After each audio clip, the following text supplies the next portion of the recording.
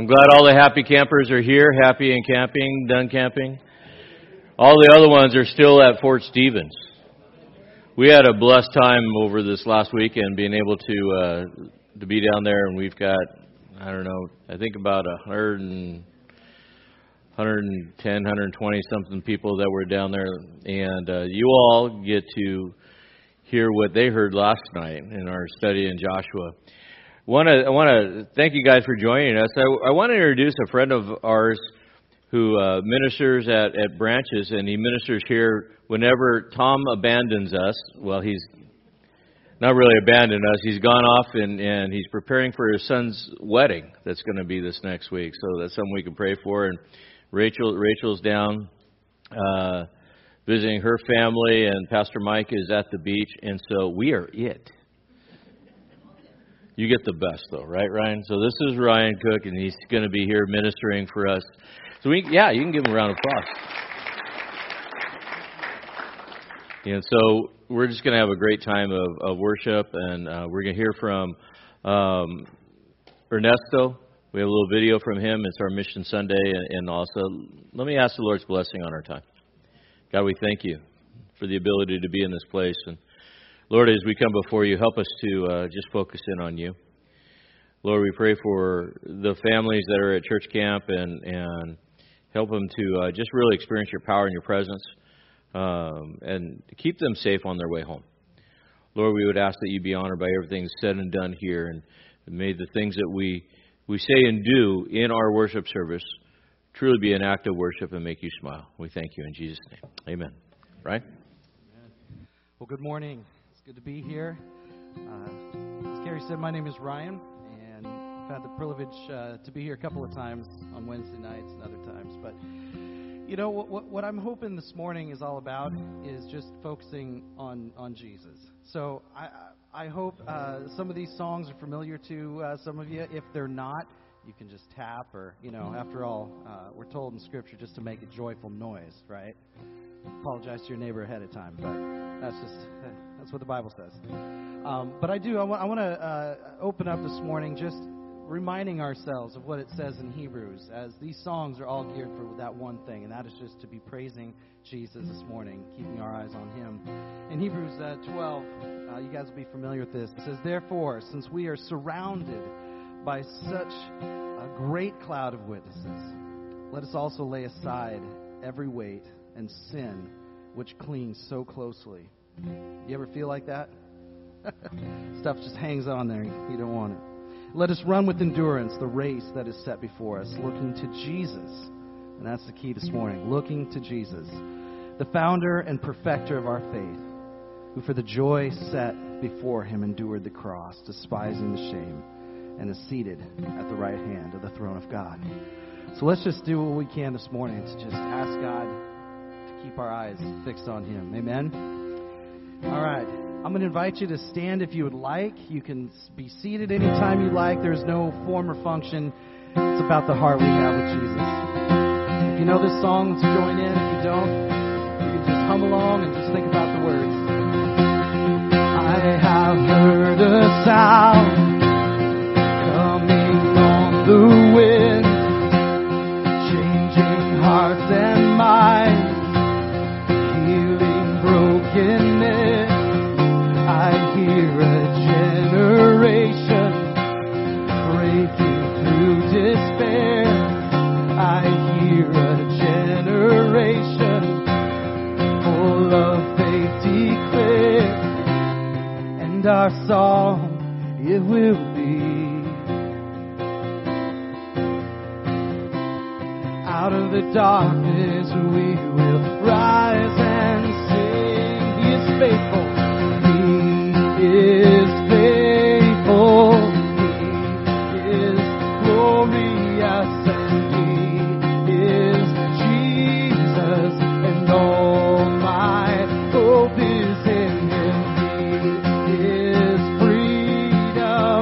He is healing right now. He is hope and joy, love and peace and light.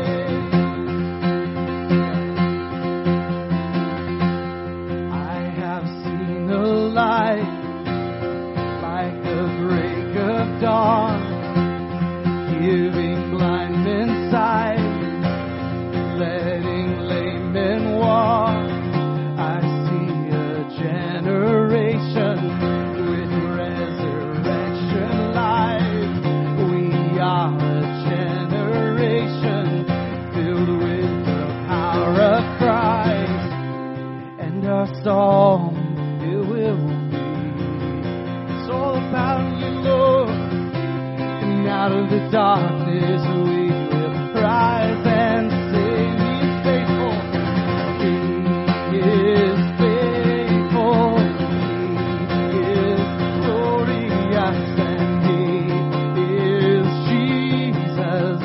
All our hope is in Him. He is freedom. He is healing right now. He is hope and joy, love and peace and light. He's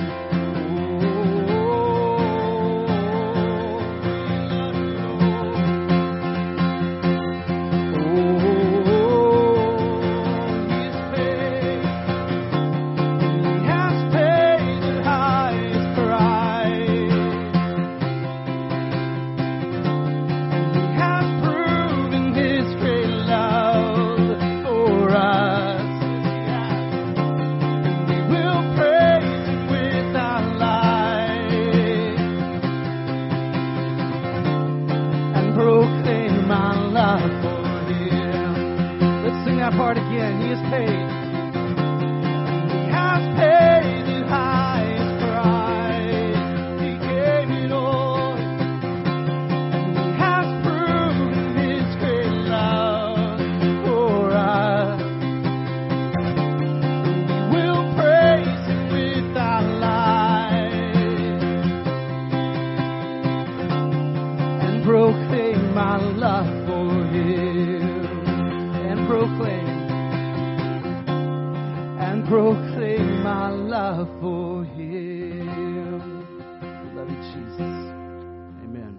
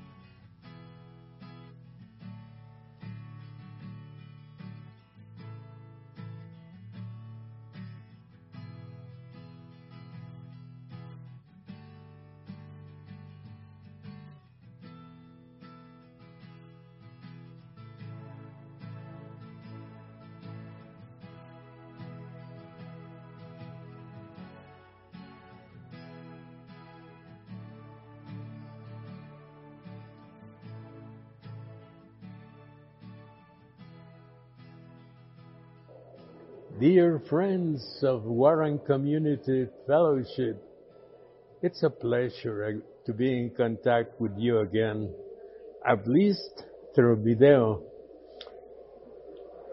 Now at this time, I have not found the strength to travel again, and that is why I haven't been with you face to face in your church. But complying with what you asked for,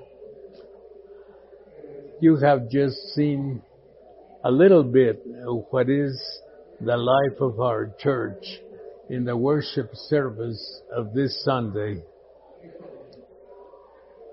This is just a little bit of the ministry that God has allowed me to have here in the church with the rest of the elders that lead it. Now, this was the worship service that we have regularly at 10 o'clock in the morning. Then after that, we have a period of fellowship downstairs in the basement, and we eat something there and have coffee or refreshments and a good deal of fellowship, and the income of the things that are sold there goes for missions, and it's a significant part of the missions help that we send out. Now, after that time of fellowship downstairs, we have Sunday school classes. Some of them with everybody present, and some of them through the net. And at least the class that I teach at this moment has students present bodily and also present through the net and through our computers. And at this time I'm teaching a class that is Satanology and Demonology. It's not an attractive subject, but it's very necessary so that we get to know our enemy better. And the people that take this class seem to enjoy it in spite of the fact that it's about the enemy. Other classes take place at the same time in the building. And this city, being so large, it's a city of 22 million people. We only have one meeting because many of the persons that partake of the service come from faraway places in the city. And therefore, we cannot multiply the meetings in this metropolis. Now, I will also send in a separate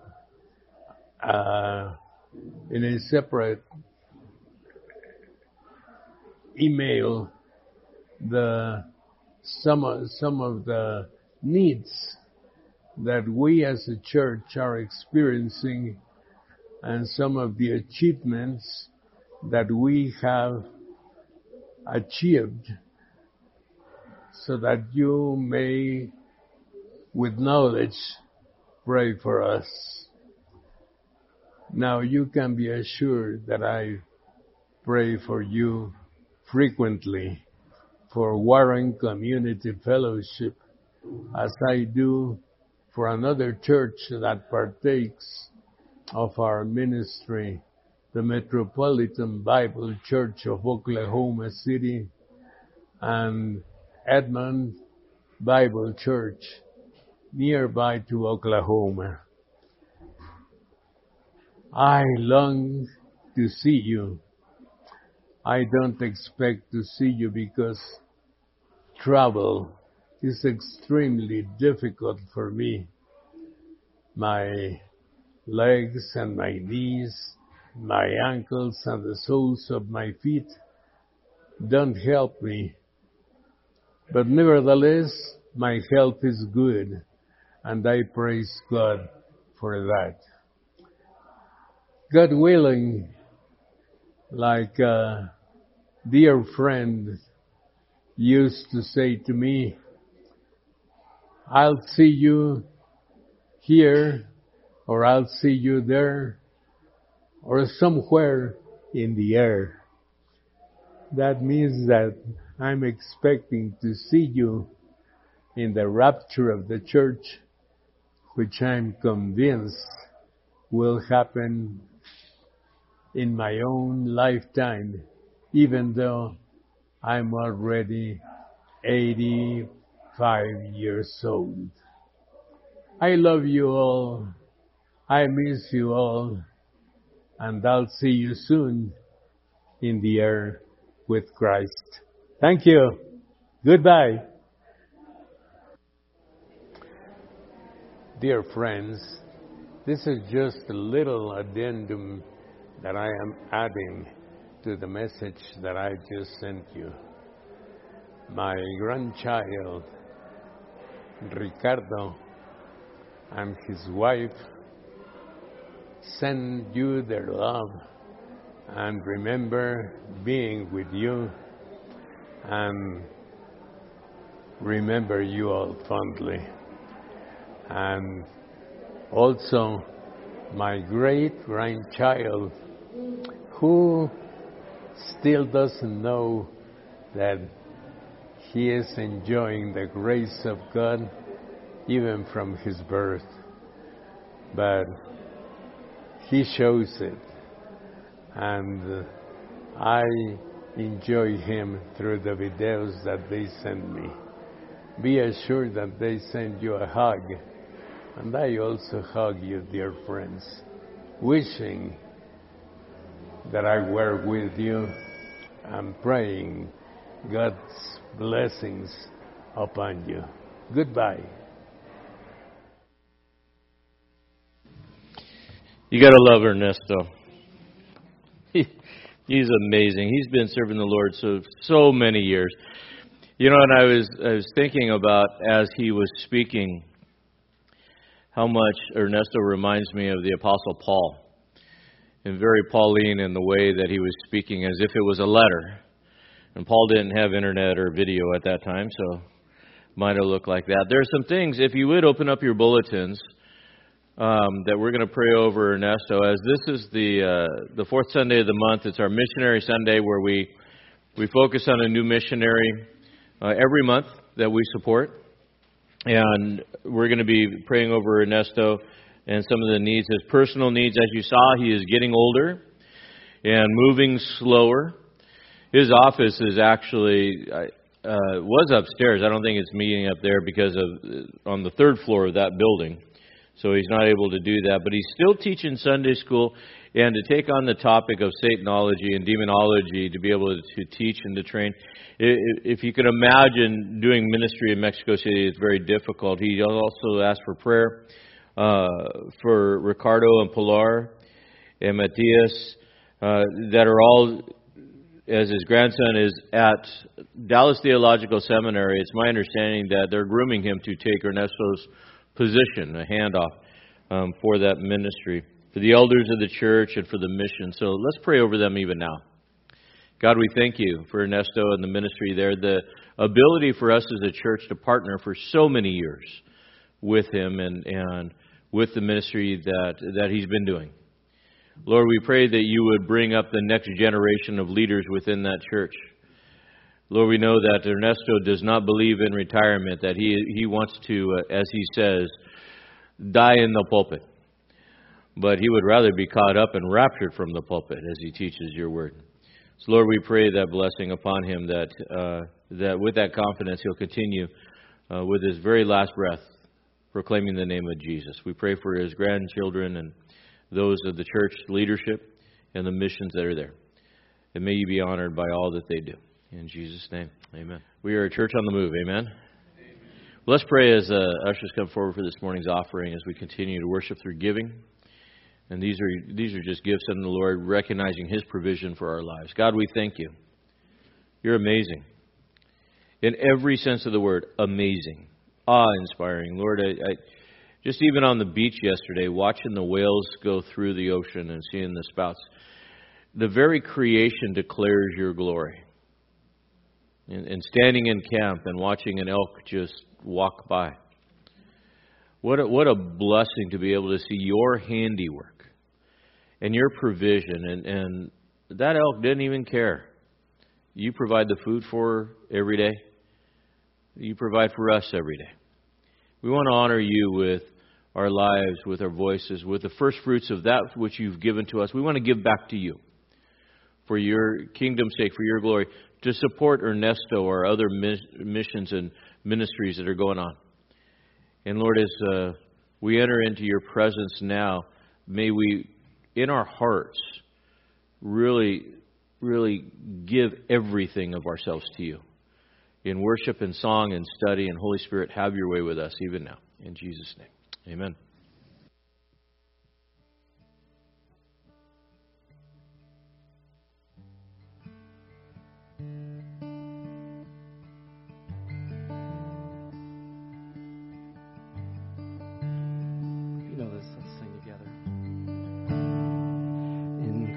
Christ alone my hope is found.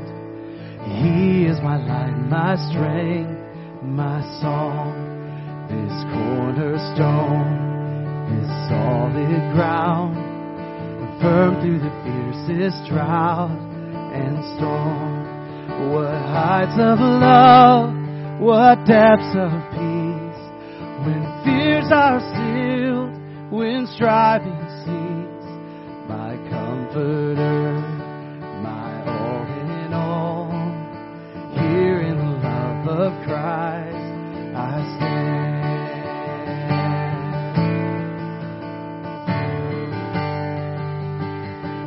Christ alone, in Christ alone, who took on flesh, the fullness of God in helpless babe, this gift of love in righteousness, scorned by the ones He came to save, till on that cross, as Jesus died, the wrath of God was satisfied.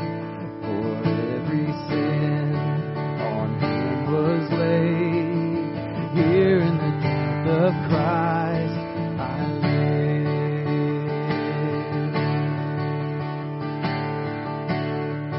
There in the ground His body lay, the light of the world by darkness laid. Then bursting forth in glorious day, up from the grave He rose again. And as He stands in victory, sin's curse has lost its grip on me. For I am His and He is mine, bought with the precious blood of Christ.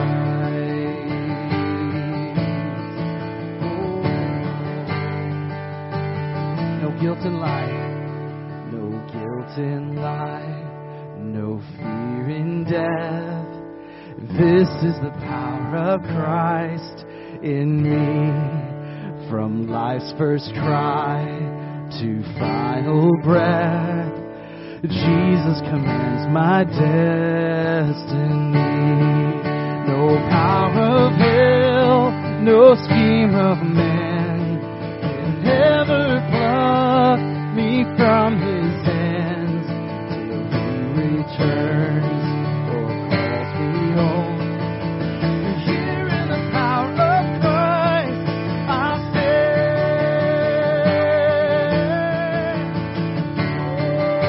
Oh, so I find my strength. I find my strength. I find my hope. I find my help in Christ alone. When fear assails, when darkness falls, I find my peace in Christ alone. I give my life, I give my all, I sing this song to Christ alone. The King of Kings, the Lord of all heaven sings to Christ alone. To Christ alone. To Christ alone. To Christ alone.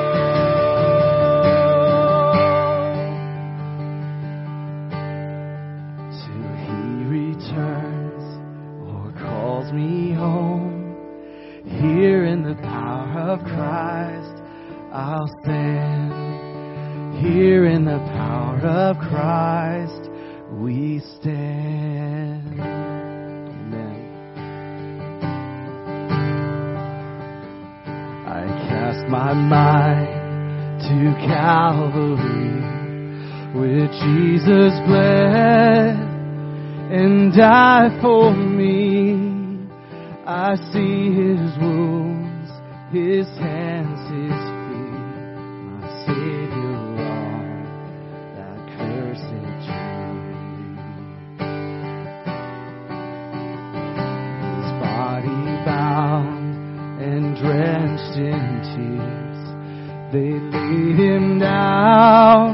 in Joseph's tomb, the entrance sealed by heavy stone, Messiah still and all alone. Come on, church, let's sing this together. Oh, praise the name of the Lord our God. Oh, praise His name forevermore. For endless days we will sing your praise. Oh Lord our God. Yes, we do. Then on the third, at break of dawn, the Son of Heaven rose again. Oh, trample death, where is your sting? The angels roar for Christ the King. We sing you, Lord. Oh, praise the name of the Lord our God. Oh, praise His name forevermore. For endless days we will sing your praise. Oh Lord our God. We shall return in robes of white. The blazing sun shall pierce the night, and I will rise among the saints, my gaze transfixed on Jesus' face. Fixed on you, Lord. Oh, praise the name. Oh, praise the name of the Lord our God. Oh, praise His name forevermore. For endless days we will sing your praise. Oh Lord our God. Oh Lord our God. We cry to you. Oh Lord our God. That's right. It's all for you. Just want to see you, Lord. Oh, we want to see you, Lord.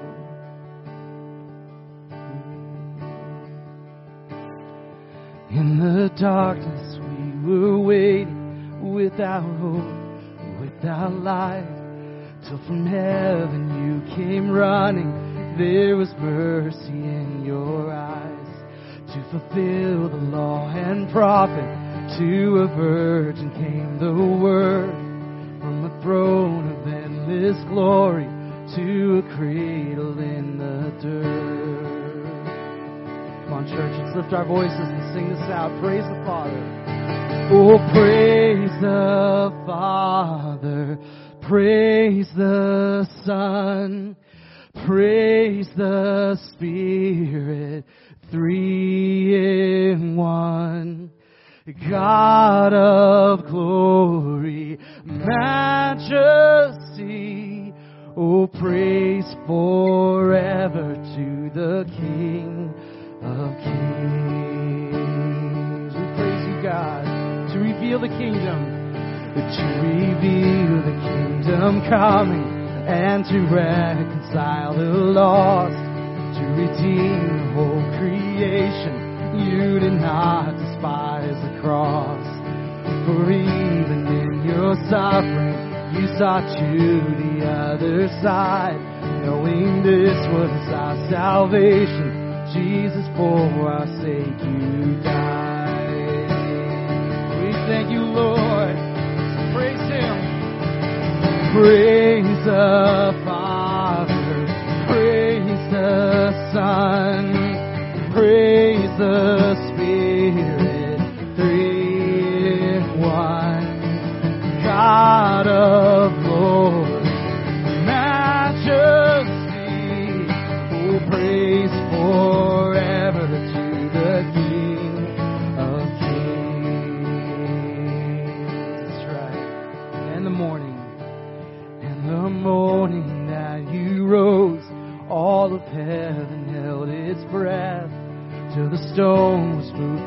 good for the Lamb that conquered death. From their tombs and the angels stood in awe, for the souls of all who come to the Father are restored. And the Church of Christ was born, and the Spirit lit the flame. Now this gospel truth of old shall not kneel, shall not faint. By His blood and in His name, in His freedom I am free. For the love of Jesus Christ, who is resurrected. We praise Him. Come on, sing it out. Praise. Praise the Father. Praise the Son. Praise the Spirit. Three in one. God of glory, majesty. Praise forever to the King of Kings. Sing that chorus again with just the voices.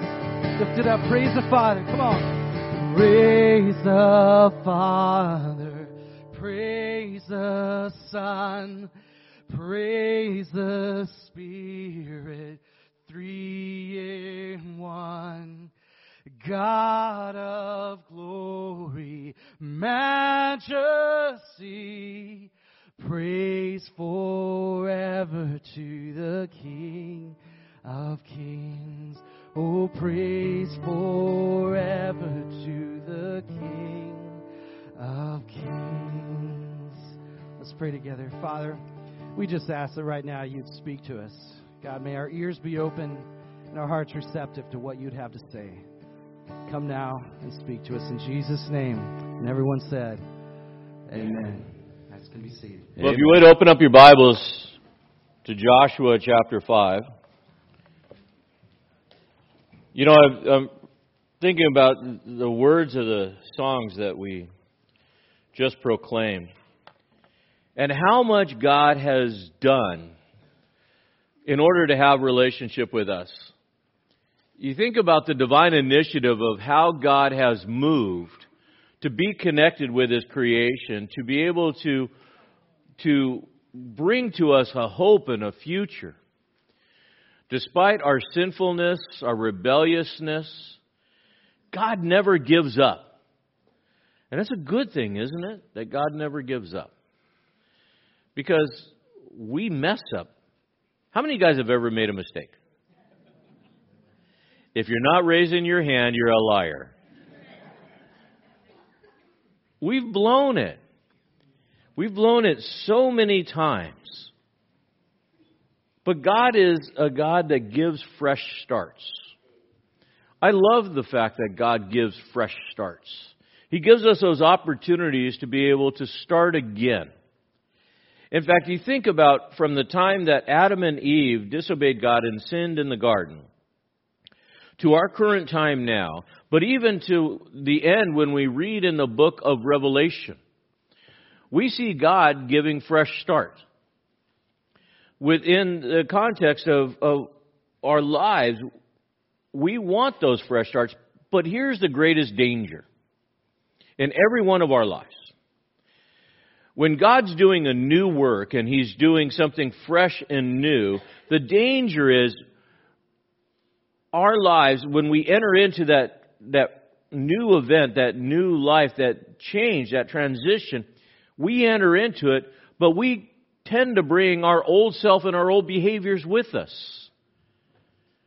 Now think about that. If God wants to do something new and you want a fresh start and you want to be able to have a do-over, to be able to move on, is it dangerous to bring your old way of life into that new environment?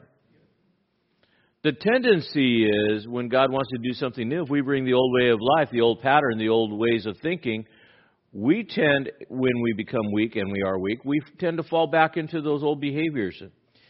And God is all about making things new in a new work. In 2 Corinthians chapter 5, verse 17, Paul would write, "Therefore, if anyone is in Christ, he is a new creature. The old things are passed away. behold, new things have come. New things have come. New in time, new in kind. To be able to be new. And the thing about God constantly doing all of these new works. We have Adam and Eve, and so He gave to them the provision of the covering of animals and moving forward. But can you imagine a world that can become so corrupt that you have to wipe out the whole world and only save 8? When did that happen? In the flood. The flood really was a fresh start. And I know our world is not perfect, but can you imagine a world condition being so bad that God in His heart goes, man, it's messed up. I got to start over. With 8. Can I bring 8 people into a new work and have it be relatively good? Yeah. But the only problem is you have these new people coming in that bring with them their old nature and behavior. And so we know even with Noah and his sons that came in, there was a problem because sin nature did continue within that. We know with the nation of Israel, God said, I'm going to make a new nation. I'm going to give a promise to Abram. And I'm going to start this new work, and I'm going to select these people, and I'm going to ask them to be in covenant relationship with me, to be separate from the world. And within this, and so He brings Abraham, He gives him this promise. It's the Abrahamic covenant within this, and He says, you're going to be the father of a great nation. So He leads the nation into Egypt, and they come out of Egypt, and within this, and it was going to be this new work. Abram, you're going to be blessed. Your people are going to be blessed. Israel is going to come out of slavery as a great nation, and we're going to put them into this land of the Canaanites who have gone beyond sin and need to be replaced. And I'm going to take all of that great nation from you, Abram, and I'm going to put them into this land. Why? Because through the nation of Israel, they're going to proclaim the gospel message. That Israel was to be the light to all the nations. That the Messiah would come through him. Did Israel mess it up? Absolutely they did. Why? Because even though they were a new nation going into a new work, they brought with them parts of the thinking of Egypt. And with that, then they fell back into idolatry. So much so that God would have to take them out of the land in captivity. Yes, He would bring them back in. But was the unfaithfulness of the nation of Israel able to stop the promise of God? No. So the nation of Israel would get a Messiah, they would get Jesus, and then they would crucify Him. And then God would begin a new work. The new work is who? Us. The church. And the church was born as the non-Jews, the Gentiles, would receive the power of the Holy Spirit, and we are in that time now, in this new work. The new work requires something from us, though. It requires removing the old. God has done everything to bring blessing. But what He requires is full heart commitment and participation of those that are going to follow after Him. Nothing half-hearted within that. He wants all of God's people to shed the world, to cast it off in that new work. We must get rid of it. Paul would speak to this in 1 Corinthians 6, 9 to 11. He says, or do you not know that unrighteousness will not inherit the kingdom of God? Do not be deceived. Neither fornicators, nor idolaters, nor adulterers, nor effeminate, nor homosexuals, nor thieves, nor covetous, nor drunkards, nor revilers, nor swindlers will inherit the kingdom of God. Now here's the beauty. Such were some of you, but you were washed. But you were sanctified. But you were justified in the name of the Lord Jesus Christ and in the Spirit of our God. Here is the deal. You were a sinner, destined to hell. You are a saint by the power of God. This is not who you were, so don't live how you used to live. Why is this important? Because Israel has crossed over the Jordan. They've come out of Egypt, they've crossed through the wilderness, As we'll see, the generation that rebelled against God is dead. They're in the land. They've seen all of this stuff. And God says, now it's time for a new work. Now it's time to take the land. We have Jericho in front of us. Human wisdom would say, okay, great, we're across, we're ready to go. Let's set up for war. God says, no. We're not going to war yet. There's something else that has to be taken care of. You can't go to war because you're not ready to go to war. And you say, well, wait a minute. We have an army, big army, maybe up to 605,000 soldiers. We have everybody afraid of us. Why can't we go to war? God says, because you still have some of the old. You still have some of the old in you. You are not fully committed, fully dedicated.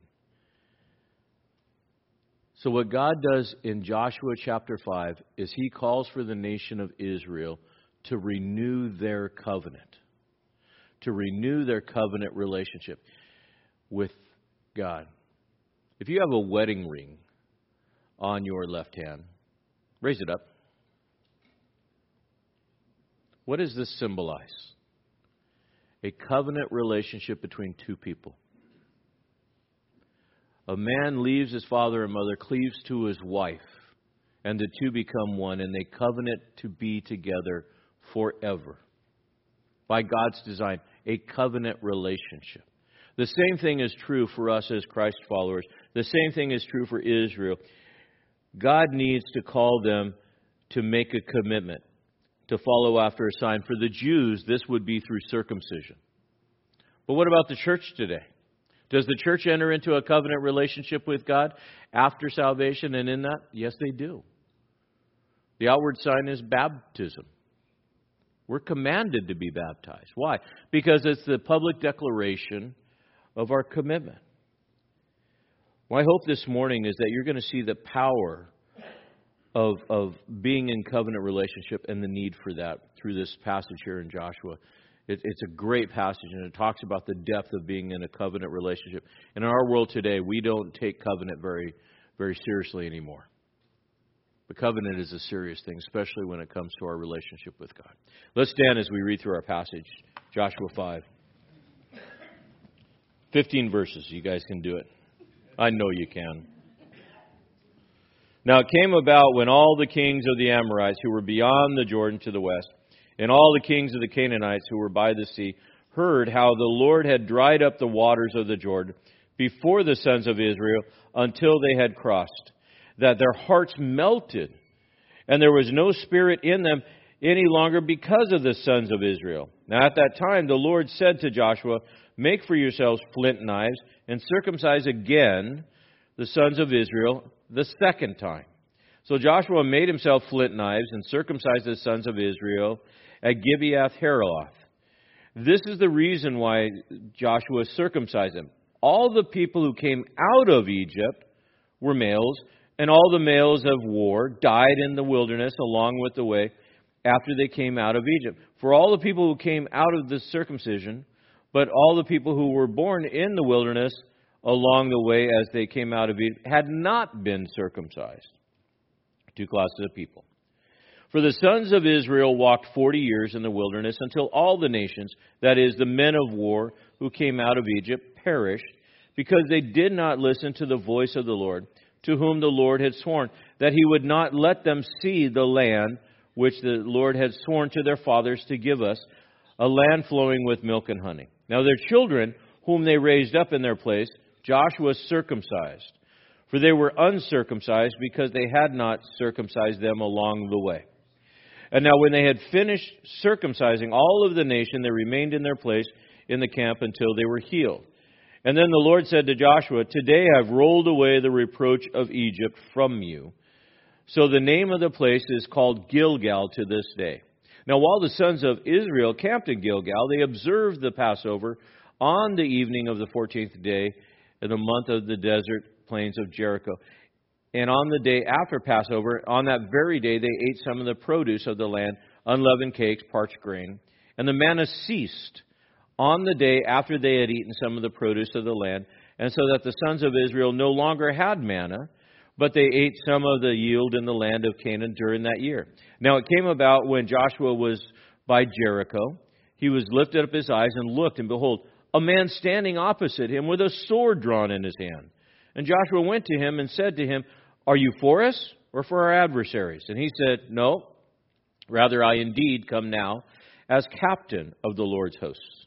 And Joshua fell on his face to the earth, bowed down, and said to him, "What has my Lord to say to his servants?" And the captain of the Lord's host said to Joshua, "Remove your sandals from your feet, for the place where you are standing is holy ground." And Joshua did so. May God bless the reading of his word. You can be seated.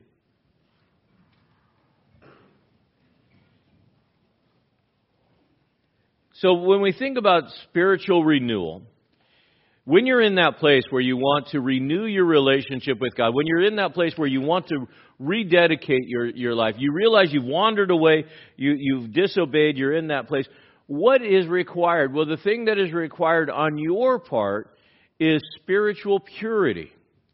Now, as we come in, chapter 5, verse 1 of Joshua gives us kind of the backdrop of what's going on within this. It says that at that time, or the kings of the Amorites beyond the Jordan, their hearts were melting. Now, it's not talking about like literal melting. It's not like it melted, but it means that they were failing. They were desperate. They were fearful.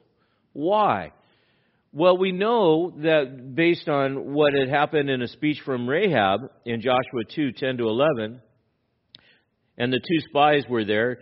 She said to the two spies, "For we have heard how the Lord dried up the water of the Red Sea before you when you came out of Egypt, and what you did to the two kings of the Amorites who were beyond the Jordan, Sihon and Og, whom you utterly destroyed. When we heard it, our hearts melted, and no courage remained in any man any longer because of you, for the Lord your God, He is God in heaven, above heaven and earth." We look at this, we see this. What had happened? You got to imagine this. This army of people, hundreds of thousands of people have come. And now, not only did the kings of the land know that the Red Sea had parted, and not only did they know that these two kings, Sihon and Og, had been wiped out in the process of getting here, but now the army is right here. They're right in front of us. And these kings are terrified, because now their gods stopped the Jordan River, and they crossed this Jordan River at flood stage. They're terrified. Now, Joshua is a military leader, and Joshua would come in, and you would think as a military leader, let's go fight them now. Right? Wouldn't that be the smart thing to do? You look at them and you go, they're terrified, we got them, let's strike while the iron's hot, let's wipe them out, let's do it now. They're cowering. God says, wait, time out. We're not fighting this battle with human wisdom. It's spiritually led and spiritually discerned. You cannot accomplish anything for me until you're in covenant with me. God is more concerned about the condition of your heart than what you could ever do for Him. God had already given them the land. It was theirs to take. But what God was more concerned about was the condition of their heart. How's your heart doing?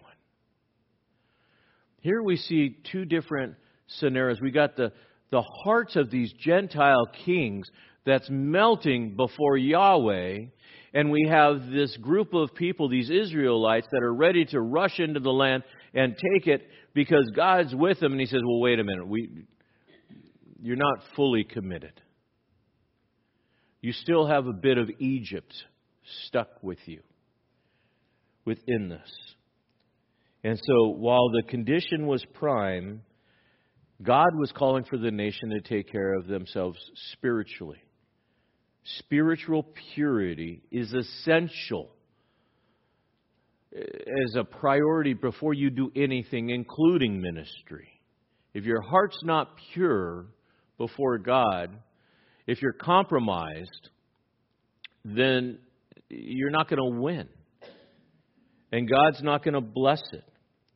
So God tells Joshua in verses 2 and 3 to circumcise the sons of Israel. Now keep in mind, God has already done all of the work, hasn't He? It's done. Divine sovereignty always matches human responsibility. Divine sovereignty has already given the land, but there's human responsibility with that. You and I have a part in the work of God, and that's obedience within this. This generation grew up in captivity because this generation was under 20, and so they get to go into the land, and then their kids that have grown up only grew up in the wilderness. And they don't know God like they should. They're learning, but they don't know like they should. And so God was calling the whole nation to renew their covenant as a nation, to go forward, to receive this inheritance in this land. And so they needed to prepare their hearts. Now, you would say, well, what do they need to do? What about circumcision? Isn't circumcision a religious practice? It is. It was something that was distinct, commanded by God to Abram, to the Jews, in order to separate them from the world within this. It would be a religious act, or what we would call liturgy. Do you know what the word liturgy means? Liturgy is a form of worship. And so for them, circumcision was part of their liturgy. It was the outward action that represented the inward heart condition. We have liturgy. When we worship, we sing songs. When we stand, we raise our hands. These are outward actions. When you are baptized, that's part of religious liturgy. It's an outward action that represents an inward commitment. But if your heart's not in it, is it any good? No. Question, can baptism save you? No. Can circumcision save you? No. Can standing up inside a church during music and raising your hands change the heart? No. It begins in the heart and it comes out of the person. And so what God is doing is giving them the vehicle to worship within this, the ability to be able to practice. And so we have all of these things. Communion, weddings. These are all things that are symbols and signs that are part of our commitment. You think about a wedding and the exchanging of vows. That's a covenant relationship. And as a people, we've lost the ability to value covenant relationship. We've made these things with less worth. And God says, before you go into this land, you must follow and make your covenant with me. In fact, in Genesis 17:11, it was a command of God. He says, and you shall circumcise in the flesh of your foreskin, and it'll be the sign of the covenant between me and you. It was a sign. Now, for those young people that are in here going, what is circumcision? That's a conversation you can have with your parents. We will not go into detail. But it is a surgical procedure that is done to alter a part in order to make you different than everybody else. And it is not a tattoo. So God told Joshua, He says, I want you to make flint knives. Now, it's interesting. You think about flint knives. If you've ever worked with flint, and I know somebody who does make flint knives, has to wear like these special gloves, because when you go to make a flint knife, you have to chip it to get the edge that's there. And it's super sharp, like ridiculously sharp within this. And so for the practice of circumcision, you would want a sharp knife, would you not? Uh-huh. You would. The other thing that's interesting is flint knives in the Near Eastern culture, especially with Israel, the tools that were used for ceremonial worship were not to be made out of metal. The flint knives were to be made out of stone, because the forging of metal for such a thing would lean into man's capability as opposed to God's provision within that. And so you go, well, why do they have to be there? Because we read, this is the second time Israel was circumcised. How can you be circumcised twice? The first circumcision was all the men in Israel that were in Egypt and coming out. When they came out of Egypt, they were all circumcised, making a covenant relationship. But when they got in the wilderness, they reneged on the covenant. They turned their back on the covenant.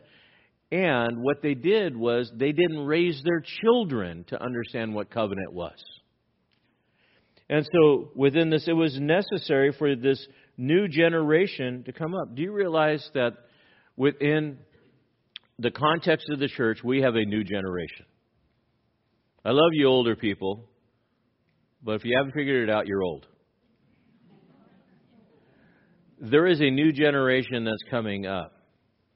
And it is the responsibility of the older generation to teach the newer generation the truth of God's Word, the liturgy of God's Word, the commitment and covenant relationship of God's Word that's called for in God's Word. And if you don't do it, they're going to grow up not knowing what covenant relationship is with God.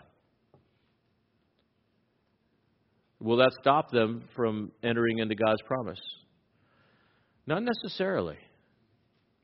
How many of you here came to faith despite growing up in an ungodly home?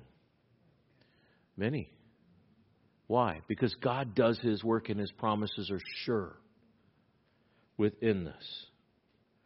Joshua explains to them that it was necessary for this. The other thing that's necessary is the process. Personal purity is necessary in order for true worship to take place. They could not worship in Passover until the circumcision took place. The heart had to be purified in order for true worship to take place. Look at verses 4 through 7. And in 4 through 7, we read through it. Why Joshua would say it was necessary is because the older generation didn't follow God's commands in the wilderness, including circumcision, including raising up their children and teaching them. And it was a sinful generation. And so God said, because you're a sinful generation and you rebelled, you're out. Kadesh Barnea, what did they say? We can't go in the land. God says, then you will not see the land. You'll wander around for 40 years, and I'll give it to the next generation. God's promise is to a people, but if there's a generation that rebels, God will dispose of that generation and work with the next one. We see that time and time again where God does that. You think about this. This next generation. I pray for revival in the next generation. Please pray for revival in the next generation. Because we have a church that's become weakened by the world, living in rebellion. What would it be like to have a whole generation raised up that's in love with God and ready to serve? It would be an army of people, unstoppable within this. So those that were under 20 years, as Joshua would say, would be this next generation coming up. And they would need to be circumcised. Why? Because God said, if you're not circumcised, you don't go in. Genesis 17:14 says this. But an uncircumcised male who is not circumcised in the flesh of his foreskin, that person shall be cut off from his people. He has broken my covenant. And as I said, circumcision doesn't save you. It's the covenant relationship. God could have said, in order to enter into my holy promise, my holy land, you have to do 50 push-ups. And if you can do 50 push-ups, you're in. God could have said, in order to enter into my land, you have to dye your hair pink. Only one's getting in.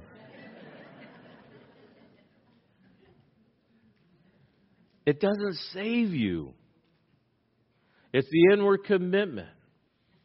It's a point of contact. It's this touch. The other thing that I think is interesting is doing some research on this that lends itself to truth that's implied in here is the Jews weren't the only ones that circumcised. The Egyptians circumcised. And they would circumcise all the babies, but they had a different style of circumcision.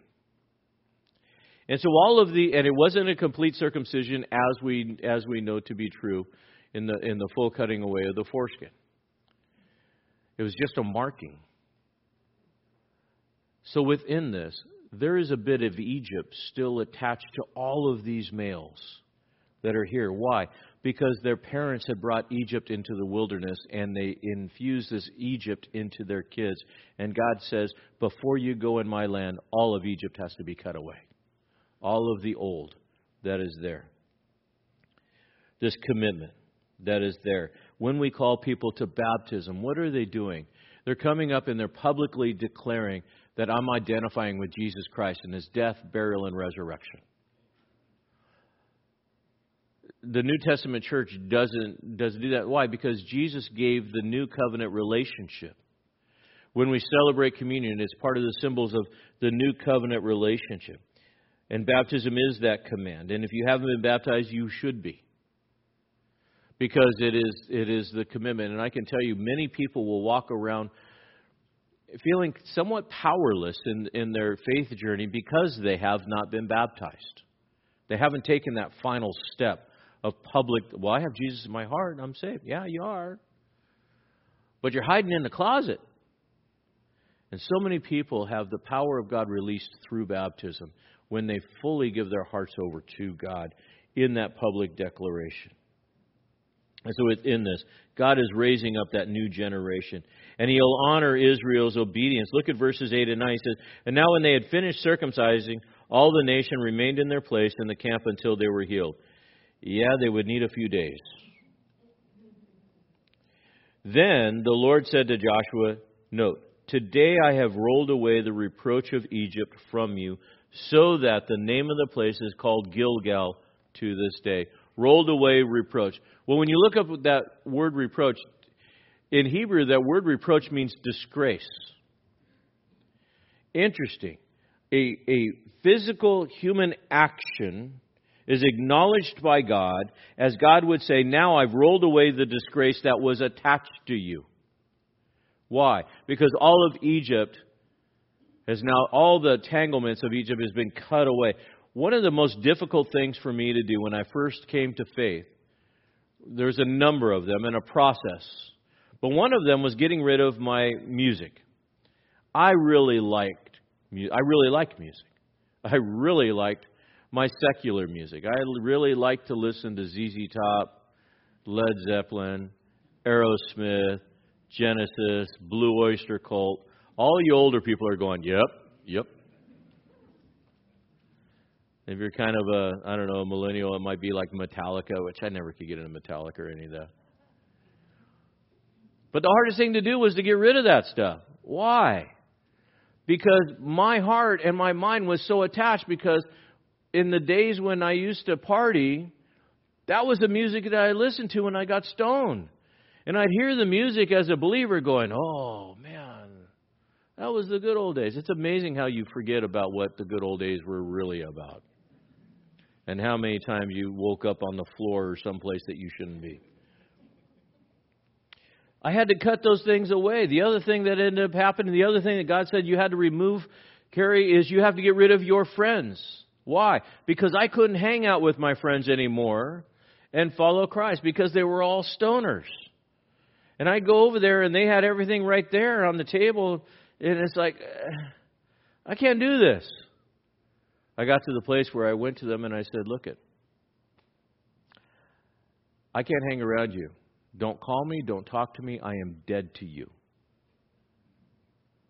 I had to cut it away.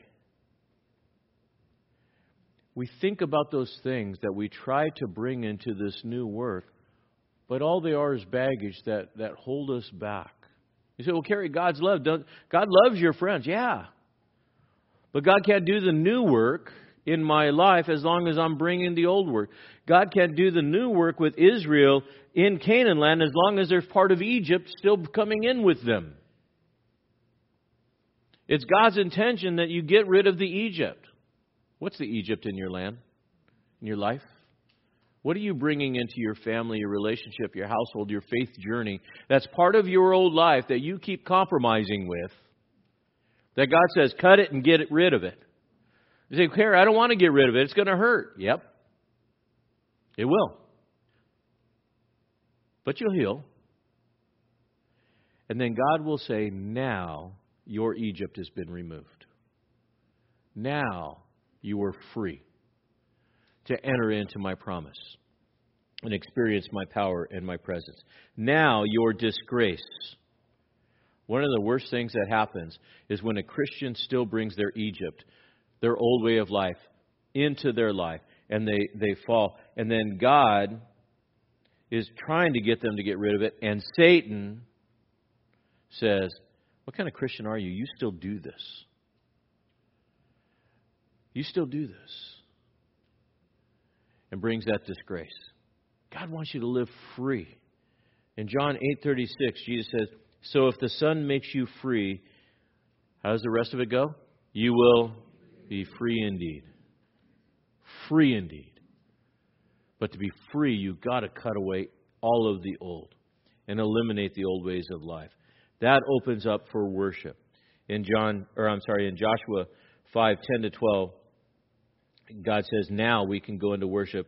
And so Israel, in verse 10, gets to celebrate Passover. While the sons of Israel camped at Gilgal, they observed the Passover on the evening of the 14th day.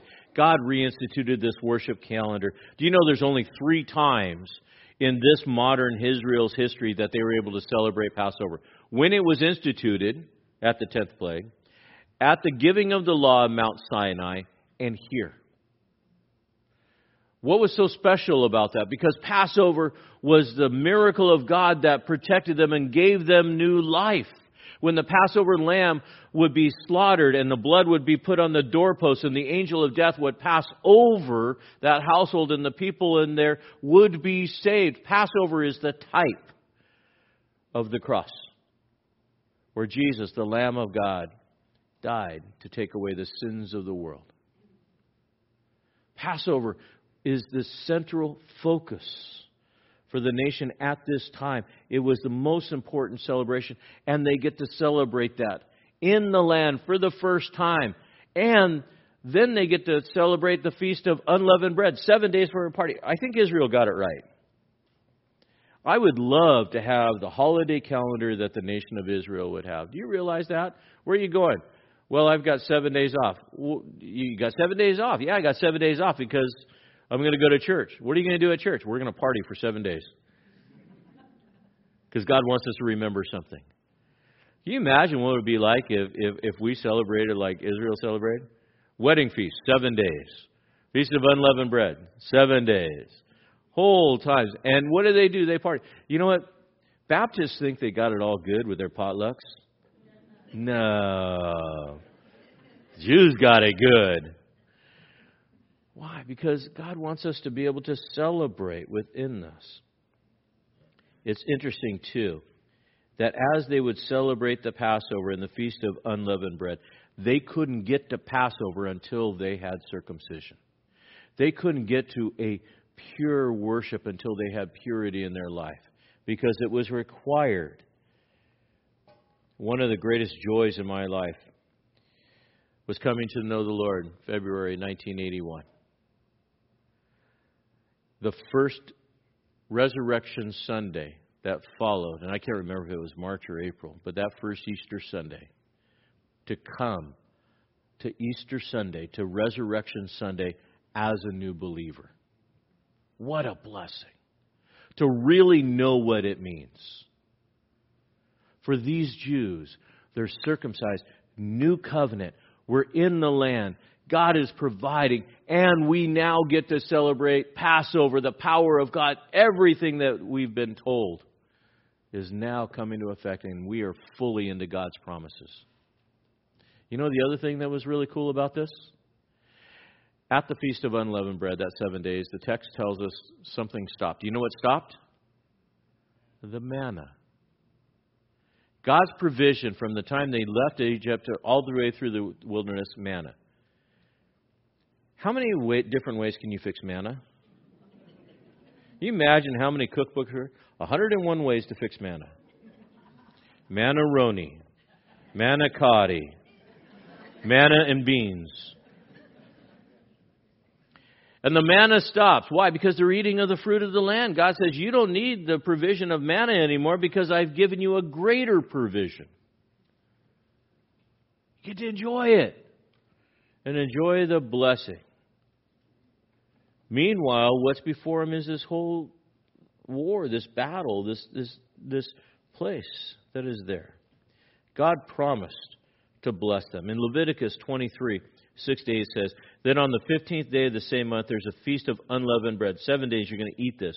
First day you'll have holy convocation, and then you'll do no laborious work. For 7 days this party, and then the manna will stop.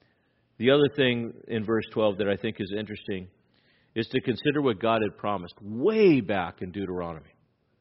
Deuteronomy 6:10-11 says this, it shall come about when the Lord your God brings you into the land, and he has now, which he swore to your fathers, Abraham, Isaac, and Jacob, to give you a great and splendid cities, which you did not build, houses full of good things, which you didn't fill, and hewn sterns, which you did not dig, vineyards and olive trees, which you did not plant, and you eat, are satisfied. Israel, guess what? You are at the threshold of blessing. Jericho is in front of you, and all of the cities, and it's going to be yours. Why?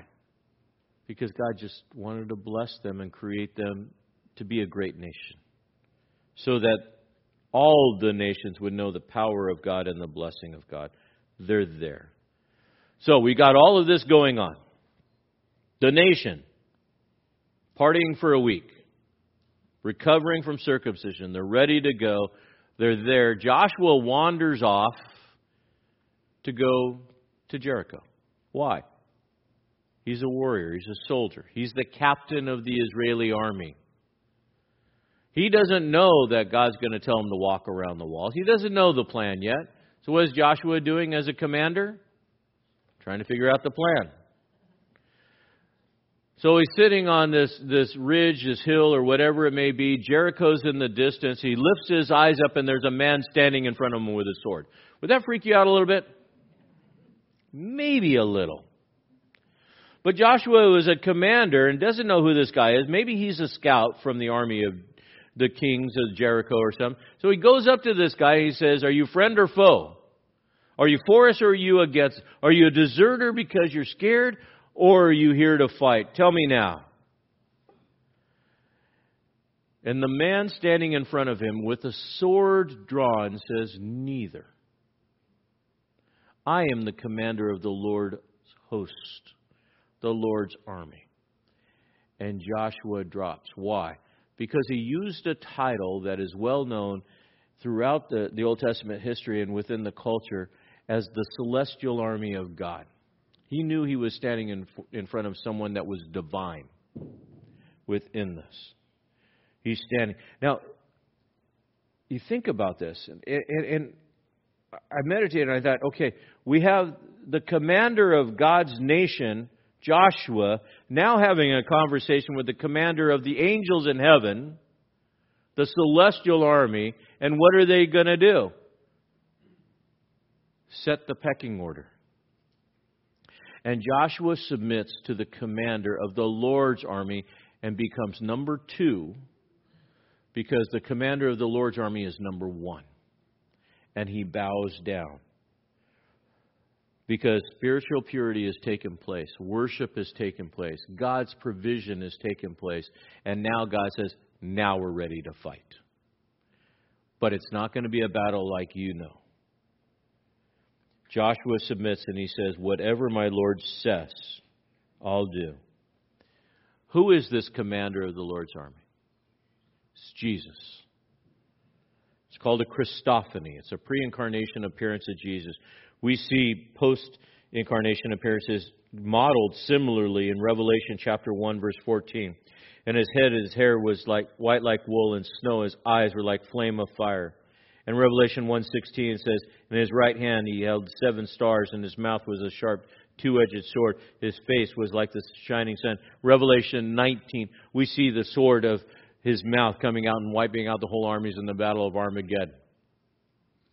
Jesus the warrior, the commander of the Lord's army, the divine angels that are there, which I think is super important to understand. Joshua, you're going to fight, but I'm in charge. How else do we know that this is Jesus? Because Jesus uses the same words that God used with Moses at the burning bush. as he was on the ground, take off your shoes. You're standing on what? Holy ground. Angels will never accept worship. God does. And what ends up happening? Joshua is reminded of what God promised him in Joshua chapter 1, verse 9. Be strong and courageous. Do not tremble or be dismayed, for the Lord your God is with you wherever you go. That renewed commitment of God. That renewed commitment that eliminates all of the Egypt, all of the world, all of the junk, sets you up to worship and have victory in every aspect of your life. There's a lot of people that try to carry their old patterns and behaviors into this new life. As long as you're bringing the old into the new, you will lose. As long as you bring the old into the new, you will struggle with sin, sorrow, and suffering and compromise. My challenge to you this morning, be like the nation. Renew your covenant relationship with God. Whatever God has convicted you of your Egypt, get rid of it, even if it hurts, so that God can bless you, so that God can lead you into victory with that. Let's pray. God, I thank you that you've led us to this place to learn from Israel, to learn from your people on how to live and enter into the new and fresh starts that you have for us. God, you are a God that does not tolerate compromise and doesn't want us to try to mix the world and the secular in with the holy. Lord, I know that there are people struggling right now because, Holy Spirit, you're convicting them. You're showing them the things that they got to get rid of. And they're wrestling internally. Lord, may they see the blessing of your provision and the ability to worship as more valuable than anything that the world would offer. And may they separate themselves from those things that entangle them in the world. As Ryan opened our study up this morning, that we can present ourselves, that we would cast away those things that so easily entangle us and run this race to that finish line. As we close, may God work on your heart. As Ryan plays, may these words of the song minister to you. And Holy Spirit, may you do that work in our lives. In Jesus' name, amen. Let's just respond now to the word.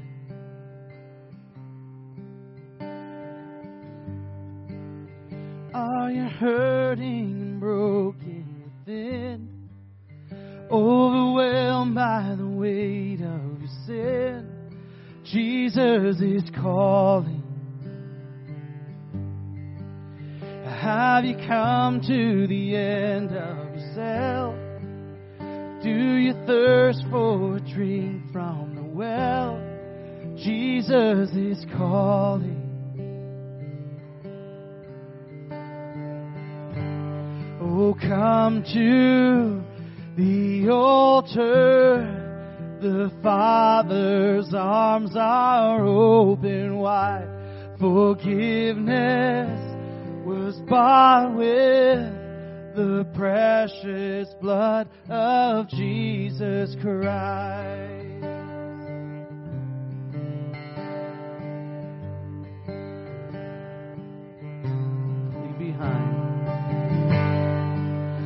Leave behind your regrets and mistakes. Come today, there's no reason to wait. Jesus is calling. Bring your sorrows and trade them for joy. For from the ashes a new life is born. Jesus is calling. Oh, come to the altar. The Father's arms are open wide. Forgiveness was bought with the precious blood of Jesus Christ. Oh, come to the altar. The Father's His arms are open wide. Forgiveness was bought with the precious blood of Jesus Christ. Oh, what a Savior!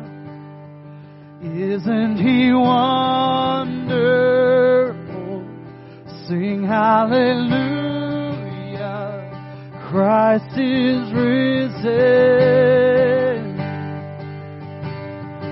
Bow down before Him, for He is Lord of all. Sing hallelujah, Christ is risen. Let's just sing that section one more time. Oh, what a Savior! Isn't He wonderful? Sing hallelujah, Christ is risen. Bow down before Him, for He is Lord of all. Sing hallelujah, Christ is risen.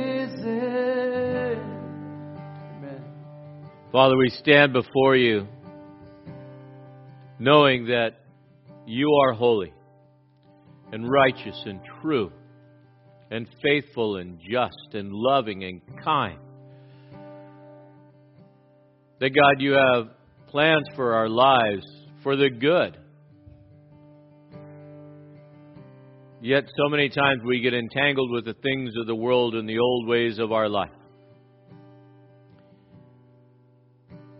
Lord Jesus, I know You're working on people's hearts even now. That Holy Spirit, You are wrestling with them over the issues that they're struggling with, that they need to get rid of. If that's you this morning, surrender all and give it away. Cut it away. That your life would be a living offering. That you present yourselves holy and acceptable to God, because that's our reasonable service. As we go out this week, may we do that. May we seek to not be entangled by the things of the world, but live lives pure and blameless, that we would be living witnesses for You, Lord Jesus. And may everything that we say and do honor You, God, and put a smile on Your face, Lord Jesus. And we thank You for our time. In Jesus' name. And all God's people said, amen, and praise Jesus, and have a blessed week. Thanks for joining us in the study of God's Word with Pastor Kerry Wacker. We'd love to have you join us in person for worship each Sunday morning at 9 a.m. or 10:45 a.m. We also meet Wednesday nights at 6:30 p.m. Warren Community Fellowship is located at 56523 Columbia River Highway in Warren, Oregon, between Scappoose and St. Helens. For more information about Warren Community Fellowship or about WCF Ministries, call us at 503-397-4387. And don't forget to like us on Facebook.